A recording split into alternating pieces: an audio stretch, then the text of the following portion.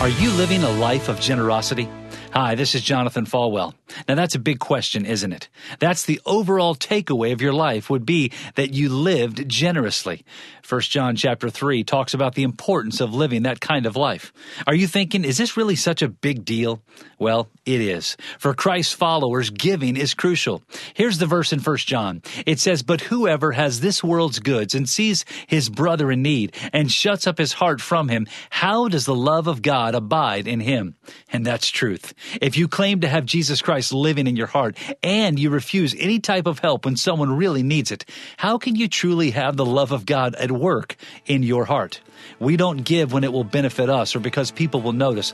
Generosity is not just financial. It's a way of thinking. It's a state of heart. And that is what God wants us to do. One-on-one with Pastor Jonathan. To learn more, visit falwell.com.